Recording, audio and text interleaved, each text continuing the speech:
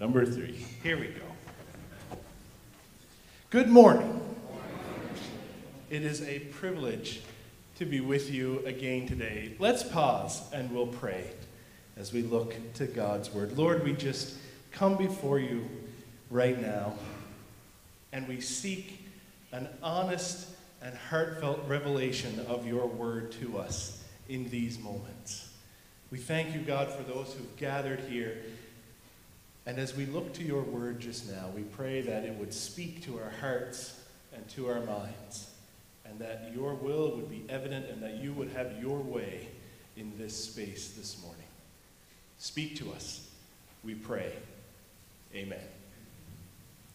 Well, it is a privilege for me to be here sharing with you today from God's word. I trust you've had a good week. Hopefully the snow hasn't hijacked you too much over this past week. It is quite lovely, even as you look outside and you see the snow falling, the fresh snow on the trees. It is a lovely space. And so hopefully it hasn't been too much of a hamper for you. At Northridge here, it's been a busy week. One of my favorite times of year is January. I like Christmas. I love coming through and celebrating. And then I love January because it's an opportunity to really look forward and to think and to plan about where we go and what we're doing and some of the things that God wants to do here. And so it's been an opportunity for our leadership team to connect, for our pastoral team to connect and really seek to align ourselves with what God desires for us. And so you see some of that coming to fruition as we have desired and are intentionally providing opportunities to pray, both corporately, together, and individually.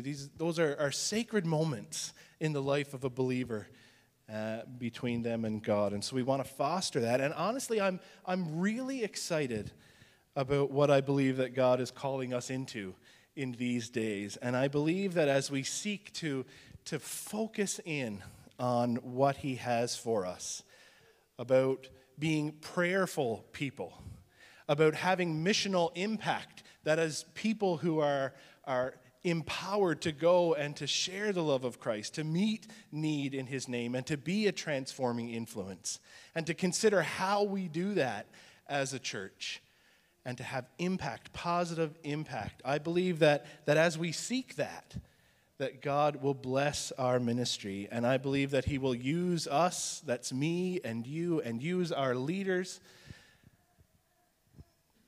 more and more for his good and perfect purposes. And that we will see others come to know Christ. Amen? Anything? You got to give me something.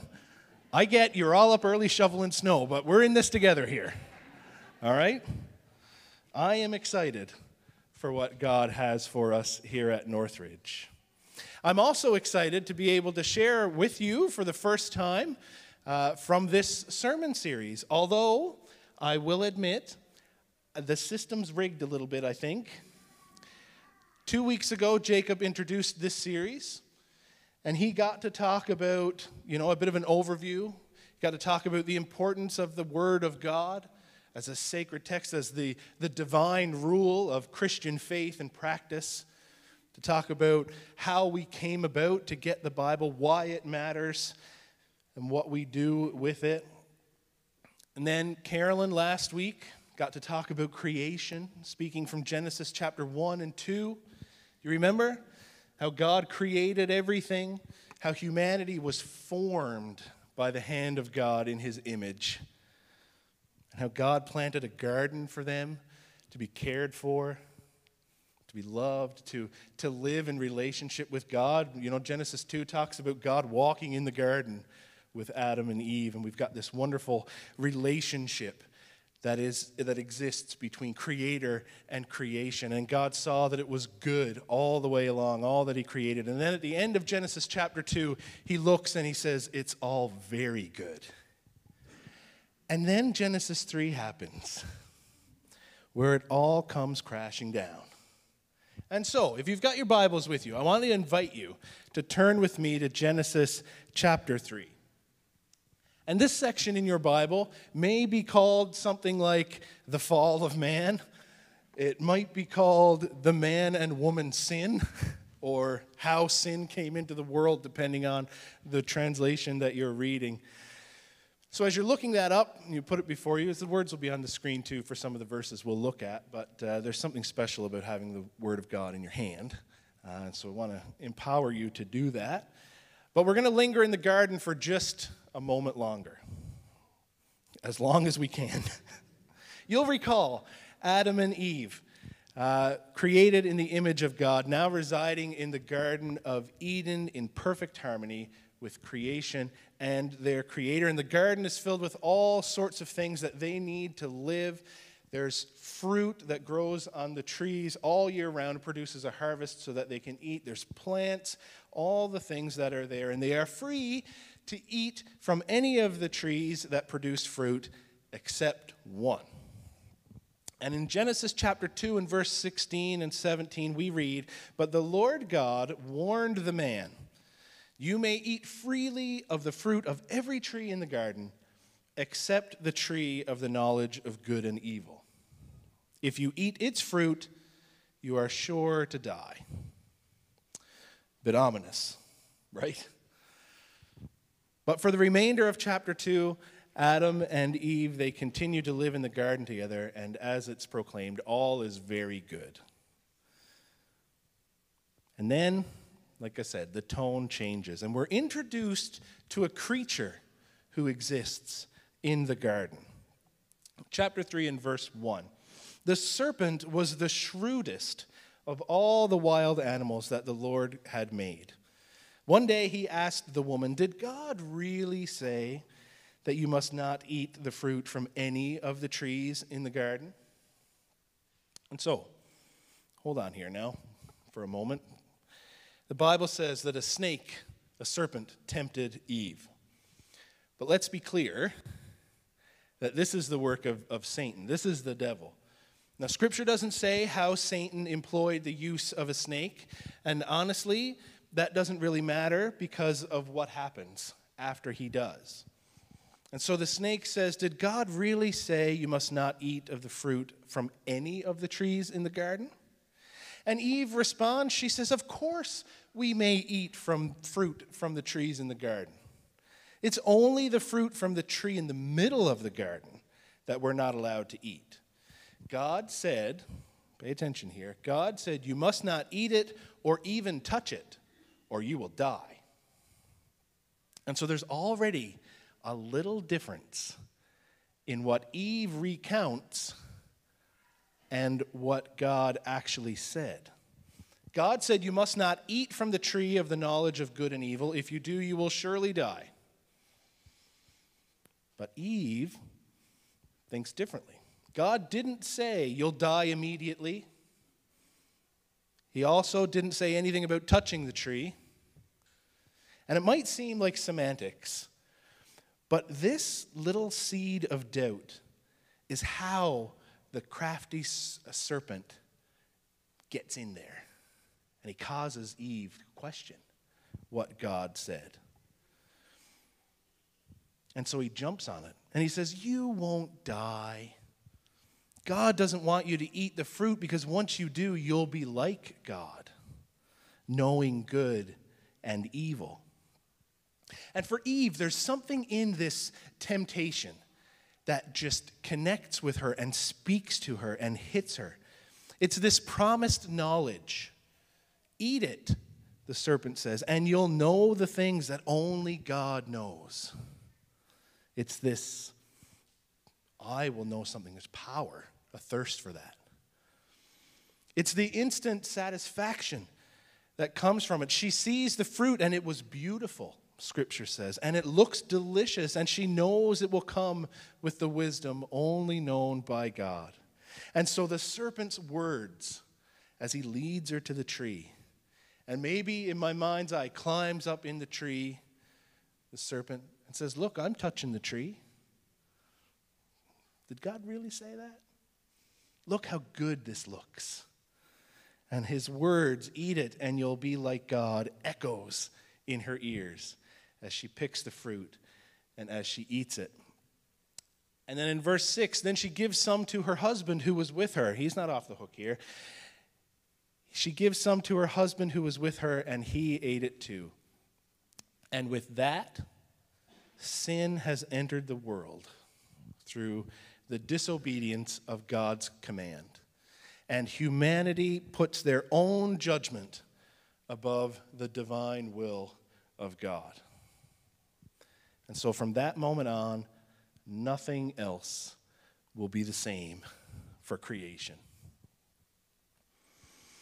Verse 7 says, at that moment, the moment they eat the fruit, the moment they taste it, their eyes were opened, and they suddenly felt shame at their nakedness. So they sewed fig leaves together to cover themselves. In that very moment, Scripture says, Adam and Eve realized, at least in part, what they had done.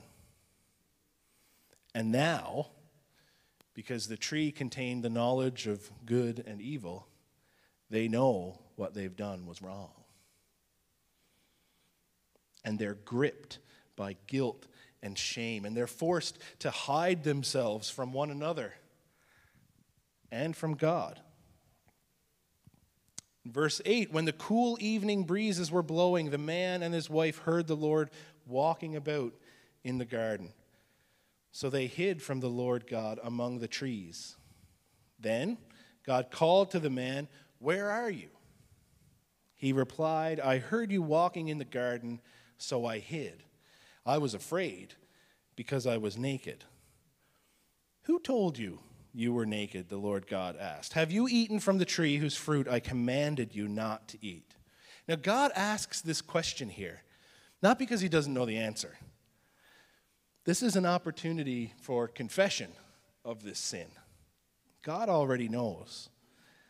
It's an opportunity for confession, which is the appropriate response to sin. But Adam and Eve are already so tainted by sin that they can't even confess, not to the God who created them, who knows it anyway. And if it wasn't so horribly tragic, it would almost sort of be comical how this plays out. God says, what did you do? And Adam says, it was the woman you gave me. That never happens today. God says, Adam, what did you do? And he's like, it was that woman, the one you gave me. That's his words. It is the woman, the one you gave me, who gave me the fruit, and I ate it. And so God turns and he asks the woman, what have you done? And she says, it was the serpent. It was that snake who deceived me. And she says, that's why I ate it. Adam blames Eve. Eve blames the snake. And then God speaks. And he pronounces curses on the creation that he has made. And these are consequences to the actions of sin. And it's important to note here that when the Bible talks about curses, it's not like some sort of mythical or mystical hex or an enchantment or any of those things. When the Bible presents this idea of blessings and curses, blessing is to be found in God's favor and protection. And so for Adam and Eve, the blessing came from living in the garden and being found under God's intimate care and his blessing, his favor. He was taken care of. A curse, then, is used in the Bible to represent the removal of God's protection and the removal of God's favor. And so God declares the removal of his favor and protection first from the snake. He says the serpent will continually crawl on his belly, eating dust, as he goes. And further, he pronounces that from that moment on, there'll be this conflict that exists between humanity and the snake. And it's sort of representative of the battle of good and evil. What God created that was good has been hijacked and tainted by sin. And so they can't exist together. And so it's representative of that. And they'll be locked in this battle. God says, man will strike your head, and you will strike his heel. And then God turns to Eve.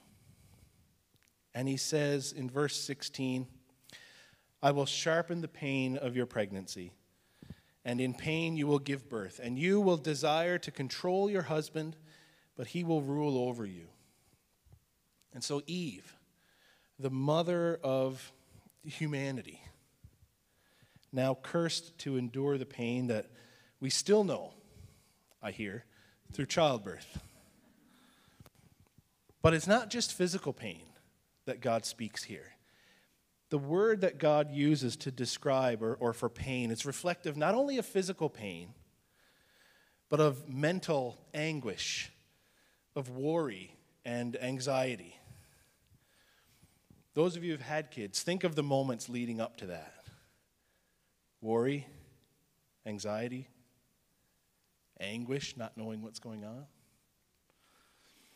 For those of you reading along with our YouVersion Bible plan, we've began in Genesis and we're working our way through. And we have already seen this curse lived out in the lives of the men and women, these couples in Genesis. Just think about it. All the women involved here are worried and anxious about their children or their lack of children. Sarah and Abraham, remember Genesis 16. Lot's daughters, and they've got this whole weird scene that happens there in Genesis 19. Pain, worry, and anguish. Rachel and Jacob in Genesis chapter 30. We see this lived out. Further to that, we see just how distorted the image of God has become in humanity because of sin. What God had created as a perfect union of man and woman is now marred and will be characterized by the tension that will come from a strained relationship. We see that in Genesis 2, and how some of the men treat their women, their wives. And so God turns to Adam then, and he speaks in verse 17. He said, "Since you listened to your wife and ate from the tree whose fruit I commanded you not to eat, the ground is cursed because of you. All your life you will struggle to snatch a living from it. It will grow thorns and thistles, though you will eat of its grains. By the sweat of your brow you will have food to eat until you return to the ground from which you were made. For you were made from dust, and to dust you will return." Adam, who was formed from the earth, you'll remember, will now share a curse with it. He will suffer as he seeks to grow and to find food. God says you will work for your living until you die and then return to the ground from which you came. Ashes to ashes, dust to dust. And so with this judgment pronounced, the garden becomes the private and guarded property of God. And Adam and Eve are banished from it, never to return. And here is where the full cost of sin is apparent. It's more than the marital tension that God proclaims would happen. It's more than the physical pain or the anxiety or even the hard work of daily life. Even more than returning to dust. Even more than death. The real consequence here is separation from the presence of God. This truly is the greatest implication of this passage. Sin has come into the world, and it has marred that which God created in his image and broken the perfect relationship that had existed between Creator and creation. Paul talks about this as sort of now being the new default for humanity. What was created as perfect now is found sinful. He says in Romans chapter 5 and verse 12, when Adam sinned, sin entered the world. We got that. Adam's sin brought death, and so death spread to everyone, for everyone sinned. In Romans 3 and 23, just a little bit before that, he says, for everyone has sinned, and we all fall short of God's glorious standard. And this is critical for us to understand. And I know that we don't like to talk about sin. I get that. I know it's not a popular message or thought. I know that it's certainly fallen out of fashion to even say the word sometimes from the pulpit, sin, or to think of ourselves as sinners. I get that. Because it's uncomfortable. But God's word is living and active. It acts as a double-edged sword and tells us not all the time what we want to hear, but what we need to hear. And I think this is one of those pieces.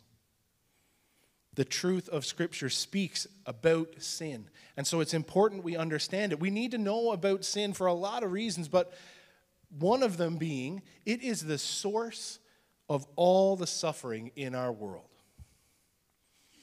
As a pastor, as a representative of Christ in this world, sometimes when people have questions about why things happen as they do, they'll come and they'll talk. And I have had a lot of conversations with people who say, if there's a God, how could he allow this disaster to happen? How could God allow this tragedy to unfold as it has? And my response always is, you're misunderstanding the implications of sin. God's design, that didn't happen. Sin came into the world and corrupted that. And so to ask a question like that, how could God let that happen, is to misunderstand just the deep, far-reaching impact that sin has on the world. How disastrous the implications are. But as bad and as tragic as the terrible implications of sin on the world, what's worse is the broken relationship that sin caused between humanity and God. What we really long for as humanity, as people, is to be restored to right relationship with God. We can't always phrase it like that. Some of us don't realize that. But that is the longing that is found in the heart of every man and woman. To be reunited in right relationship with God. And we see that moving forward in our series. There's no biblical character that we will read about who longs to be put back in the Garden of Eden. It's not about being taken care of. It's not about living. It's about relationship. The entirety of the rest of the Old Testament is a story all about people trying to rebuild that broken relationship. All about the interaction between God and humanity, trying to make it right and falling short. Humanity falling short of that. And I take no joy in teaching about sin. But an understanding of sin and sinfulness is necessary. It is essential so that we can be free from it. Right? Yeah, it is. Think about it like this. I'm an outdoors guy. I like being in the woods. I like hunting and doing those things. If you're in the woods and you become lost, you don't know you're lost until you know you're lost. Right? You don't know you need help until you realize you're lost. And you stop and you look around and you go, uh-oh. Well, and that's what the Bible's teaching about sin is all about. It is to cause us to look around and go, uh-oh. I need someone to get me out of here. I need to be rescued. The church language we use, I need to be saved. And that's the hope That's what God's word reveals, that yeah, because of sin we're lost, but then it continues and tells us how to be saved. And that's the hope. It tells us the good news of who Jesus Christ is. Romans 5. So remember, Paul talks about and sets up this stage. He's like, you know what, we're all sinners. This is the default. But then he continues and he says, when we were utterly helpless, that's me and you, when we were utterly helpless, Christ came just at the right time and died for us sinners. Now, most people, he says, would not be willing to die for an upright person, though someone might perhaps be willing to die for a person who's especially good. You know, he says you might think about giving your life for someone else if they were just perfect. Maybe you'd think about it. He says, but God showed his great love for us by sending Christ to die for us while we were still sinners. And since we have been made right in God's sight by the blood of Christ, and since we have been made right, he will certainly save us from God's condemnation. For since our relationship with God was restored by the death of his Son while we were still his enemies, we will certainly be saved through the life of his Son. So now we can rejoice in our wonderful new relationship with God because our Lord Jesus Christ has made us friends of God, has restored that right relationship. And today, this is our opportunity. Through confessing our sin, through choosing to believe in Jesus Christ as our Savior, we have the opportunity to bind that which was broken and to restore the blessing of communion with God and right relationship with him. Through Christ, we can be forgiven. We can be saved, made right, fit to live in wonderful and right relationship with our Heavenly Father. You know it. You know this verse. For God so loved the world, right? That's what that's all about.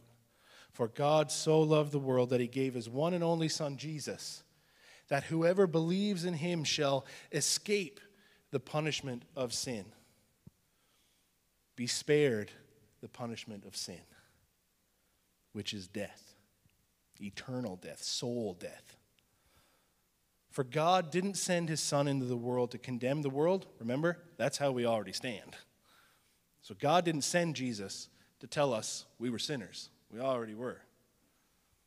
But God sent his Son to save the world through him. And so here, in these moments today, in response to God's word, I want to share with you in an opportunity to come before our gracious God in prayer, to seek his forgiveness, to choose to believe in his Son, and to rebuild and rebind that which was broken because of sin. We're going to share in a song shortly. We'll hear the tune begin in a little bit. But the words say, are you hurting and broken within? Overwhelmed by the weight of your sin? Jesus is calling. And so the response comes, the invitation. Oh, come to the Father. His arms are open wide. Your forgiveness was bought with the precious blood of Jesus Christ. I've been thinking a lot about this week, particularly these moments.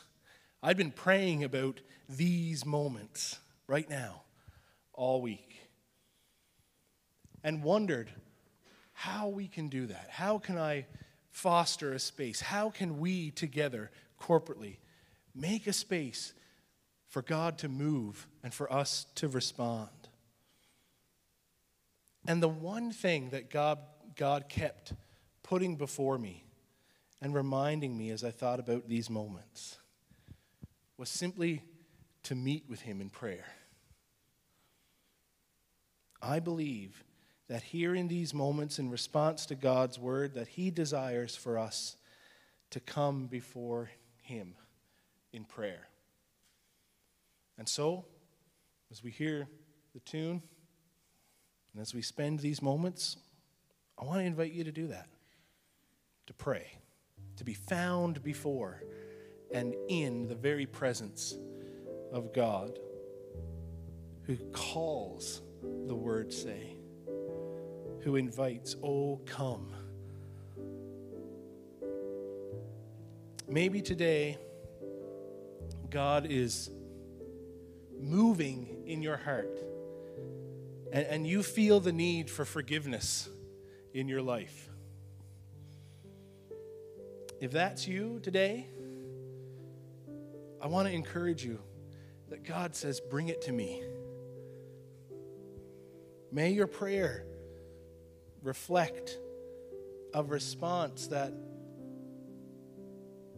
is that of a repentant heart.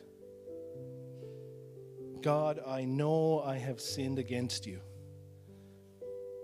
but today I come seeking your forgiveness. I believe that Jesus died to cover me for this sin. I believe that I need to be rescued and that only you can rescue. And so today I choose to follow you and to dedicate my life to living according to your will. Maybe today, in response to God's word, you recognize that sin has crept back into your life. What once was washed clean is now needing to be cleaned again.